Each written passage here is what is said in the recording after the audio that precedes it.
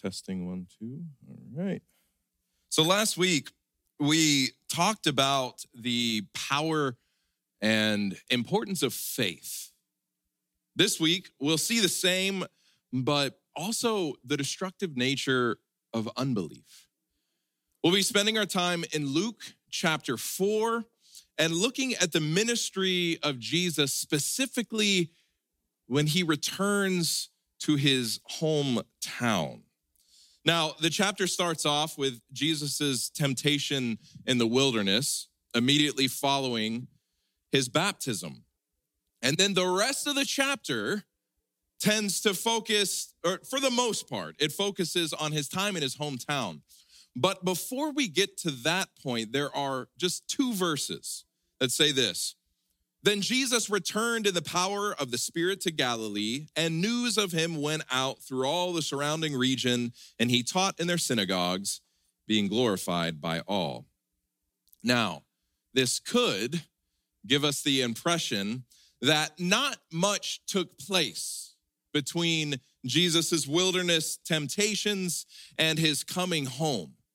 But Matthew, Mark, and John tell us otherwise. The news spoken of here in these verses it's the news of him turning water into wine, the wedding in Cana, meeting with the woman at the well, healing the man at the pool of Bethesda, and the first time that he cleansed the temple. So Jesus has been traveling around, preaching, teaching, healing, ministering to people, and the word of his miracles is starting to work its way around the region. People at this time were very open, very receptive to him, excited at the news that he might be coming their way. These were the bright and early days of Jesus' earthly ministry, yet a shadow lay ahead.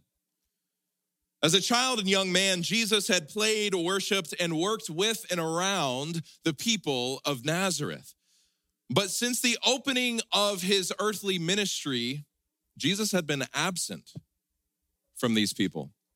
So when Jesus came back into town, all of those familiar faces and voices from his youth, they were excited to see him. And there was a high level of anticipation in the air. And as Sabbath came, all eyes were upon him. So he came to Nazareth where he had been brought up, and as his custom was, he went into the synagogue on the Sabbath day and stood up to read. Now, the rabbi or local elder would have delivered the sermon. But before that, any Israelite present would have been able to get up and read the scriptures.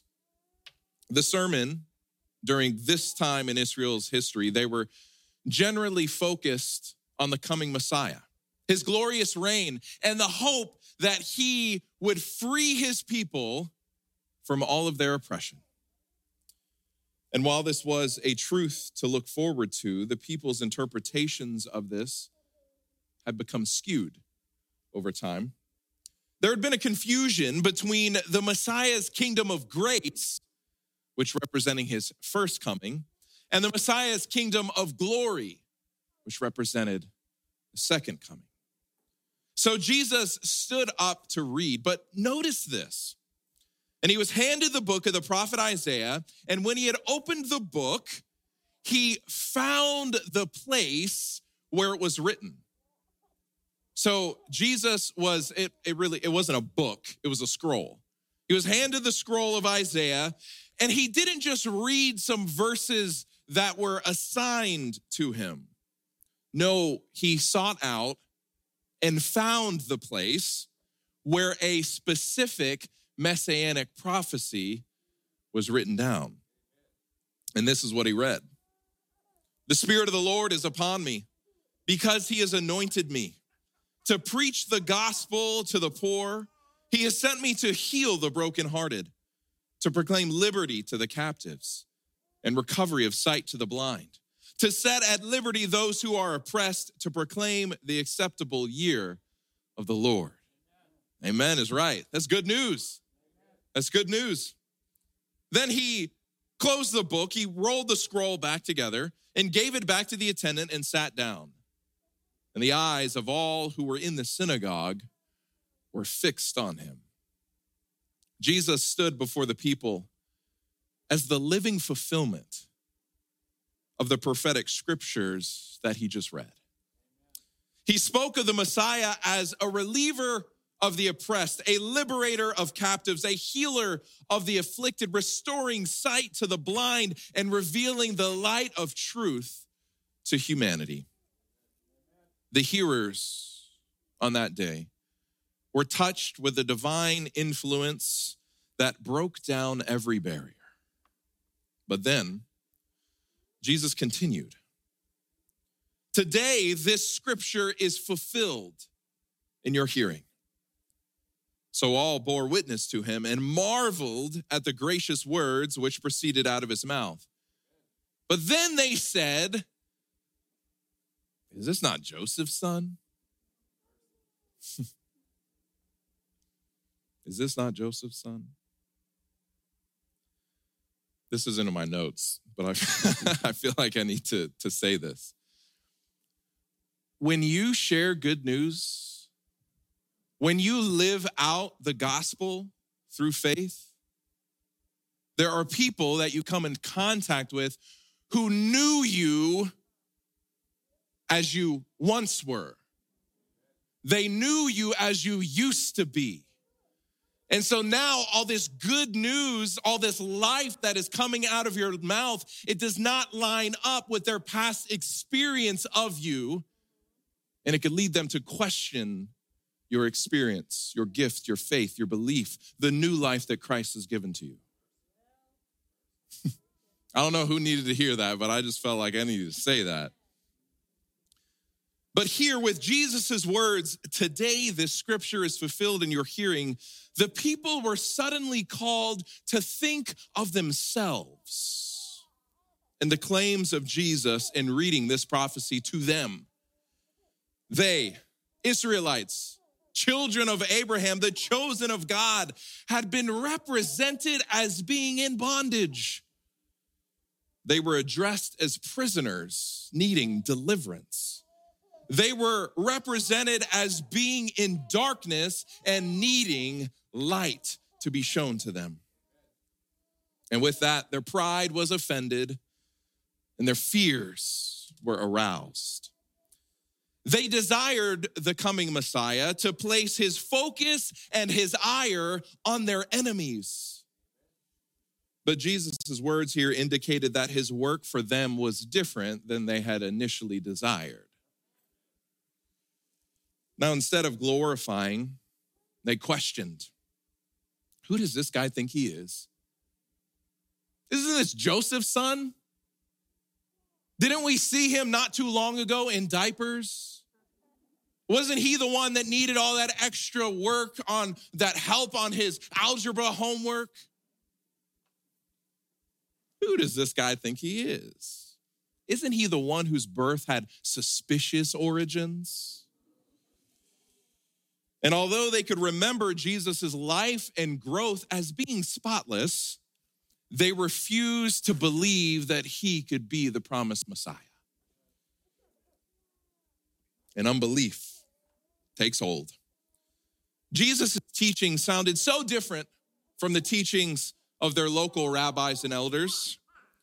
Jesus spoke of freedom, yes, yet he mentioned nothing of delivering them from the Romans who they despise so much. Doubt took root, and the people's hearts hardened against the truth.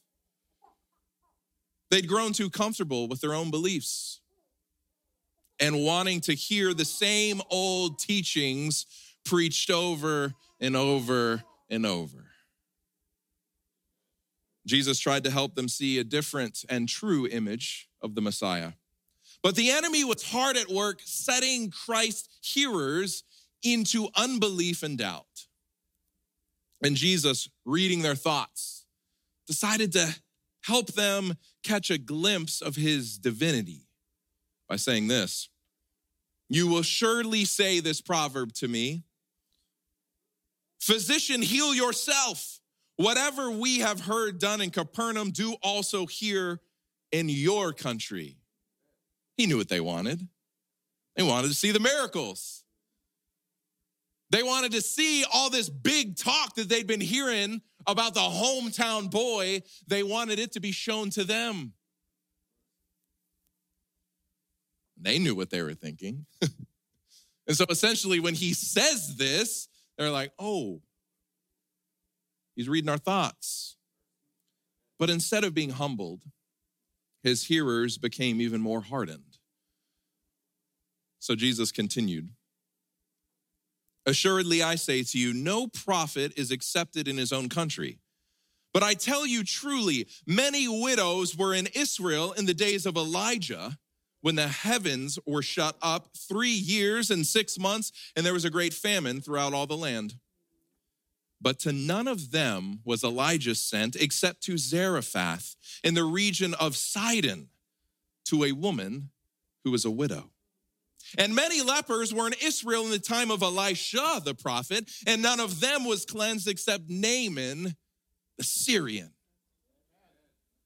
And now the true anger sets in for those that were listening to Jesus.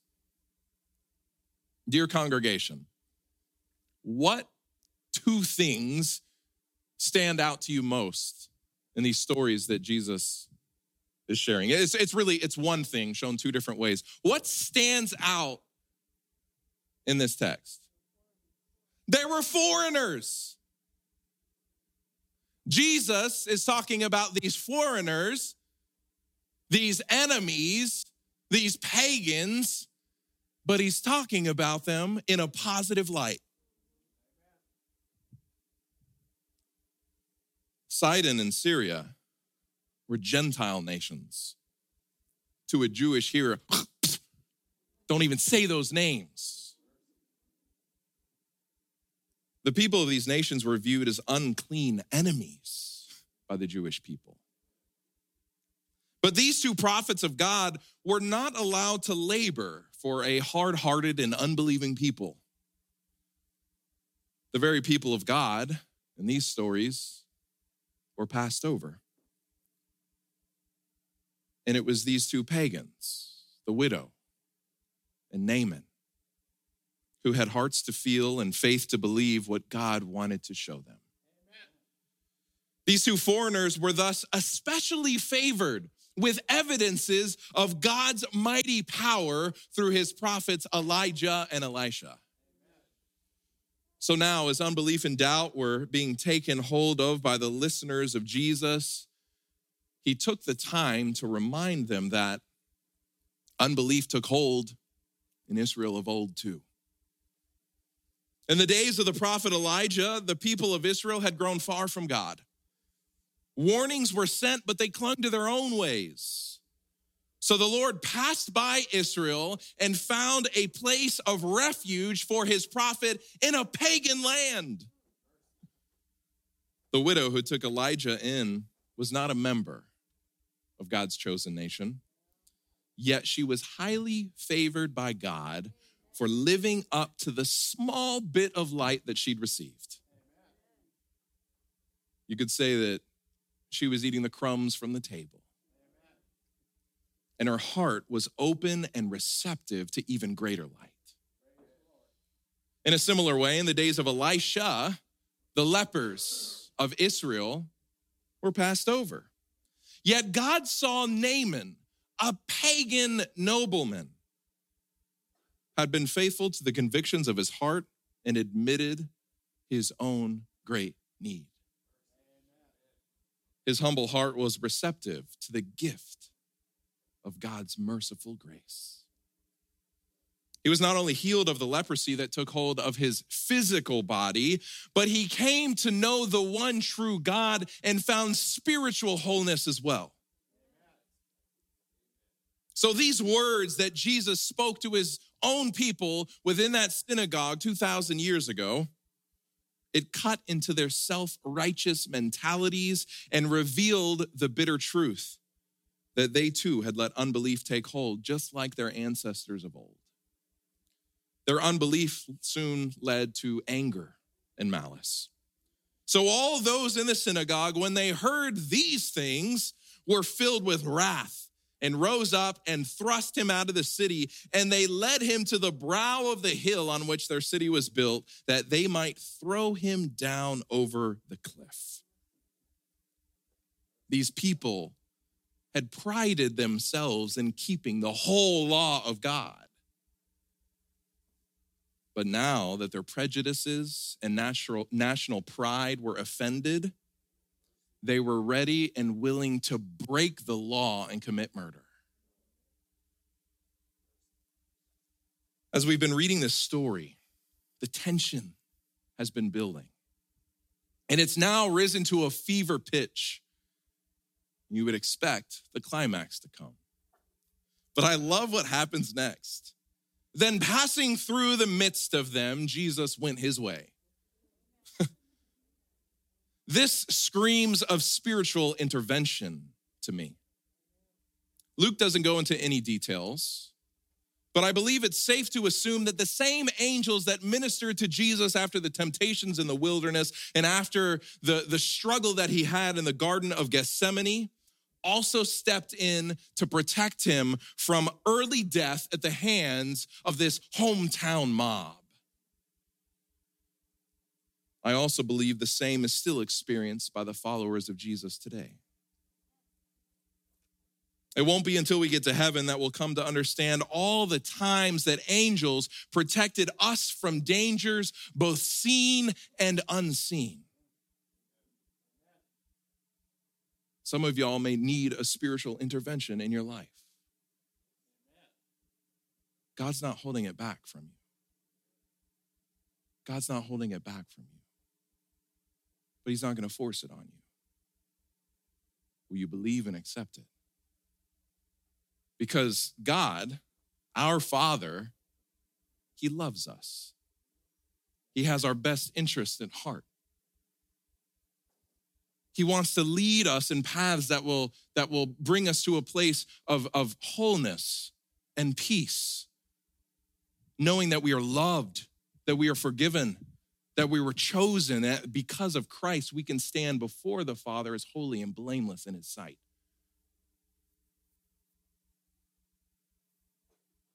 But Jesus is a gentleman. He won't force it on anyone.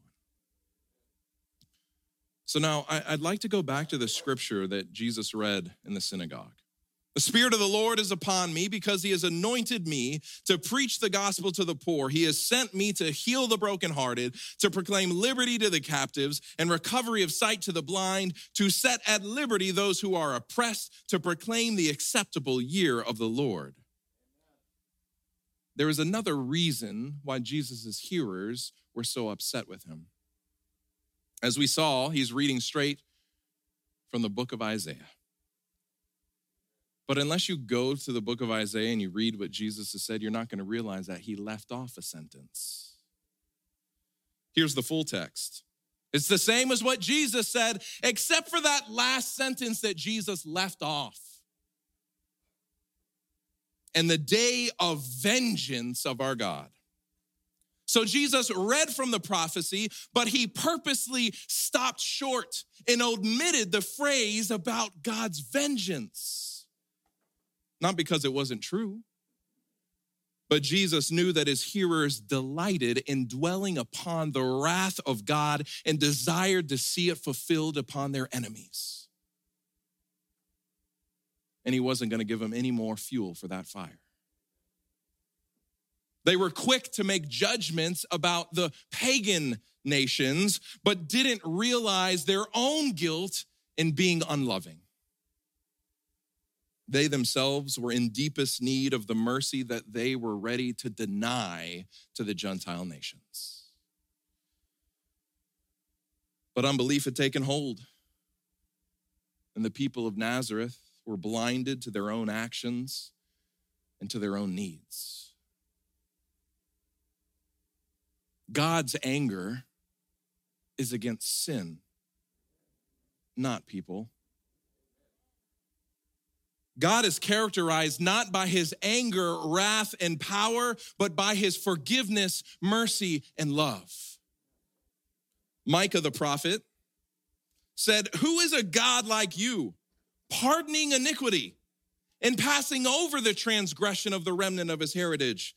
He does not retain his anger forever because he delights in mercy."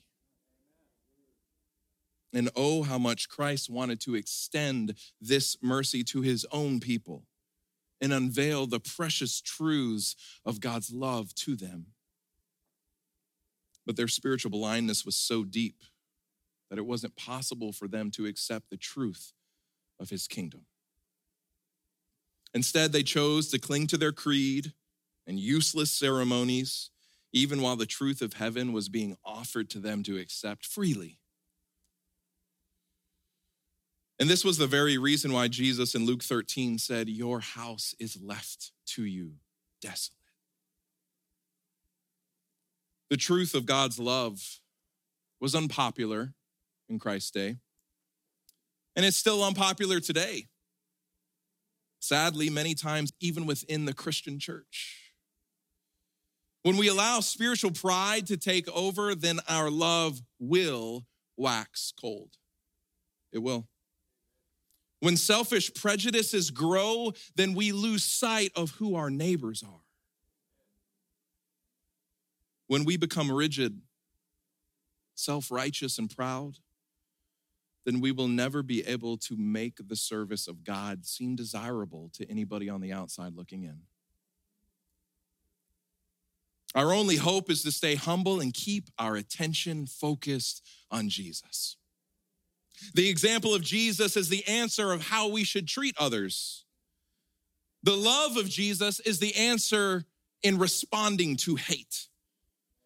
The truth of Jesus is the answer to rejecting lies. When we depend upon ourselves, the focus of the Christian life becomes all about behavioral modification. It becomes about what we can do, and spiritual pride will be the result. But when we depend fully upon Jesus, the focus of the Christian life becomes all about his Spirit living in us and through us.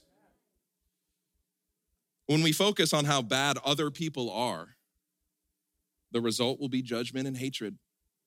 When we focus on how loved other people are, yes, even our enemies, the results will be mercy, patience, and love. And today, we also learned that where Jesus resides, restores, and redeems is in the places where he is most welcomed.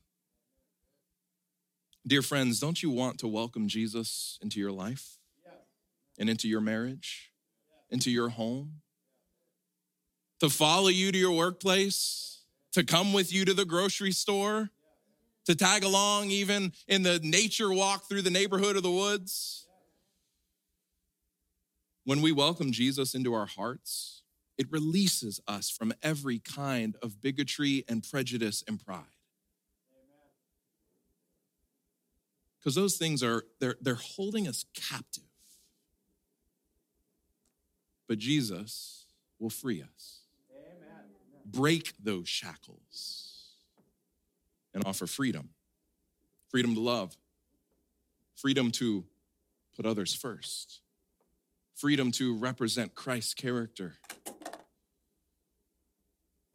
When we welcome in the love of Jesus, it leaves no room for the ways we used to think and feel and act toward people. Yes, even our enemies. As we learned a few weeks back, the gospel is not about moralizing dead people. No, it brings dead people to life. When we accept Jesus as our Savior and accept his life as our life, we are resurrected from death to life. Our hearts of stone are replaced with hearts of flesh. Our sin-focused minds are renewed and restored. And our lives are changed completely. Do you accept it? Do you believe it? Most of Israel of old did not believe. Many of Israel from Jesus' day did not believe. My hope and my prayer is that for spiritual Israel, who we've all been grafted into, that we will choose to accept and believe, placing all of our faith in God's word to accomplish what he has said he will. Yes, even in your life. Amen. Dear friends, Jesus is standing within our midst, but he will not force himself upon us. Luke 4:30, it said that he was in the midst of his people, but because of their unbelief and rejection, he passed through and went his way. I pray that we do the opposite when he is in our midst. And we invite him in. Behold, I stand at the door and knock. If anyone hears my voice and opens the door, I will come into them and dine with them, and they with me. It's an open invitation. Open invitation. No prerequisites there. Come to Jesus. Choose to let him in and believe in faith that he will do all the cleaning, all the transforming, and all the changing that is necessary to reflect his character to others. Amen and amen. As we close, I'd like to offer you a practical way to apply something from today's sermon. So if you have your phones, go ahead and pull them out and take a picture of this week's secret place practice.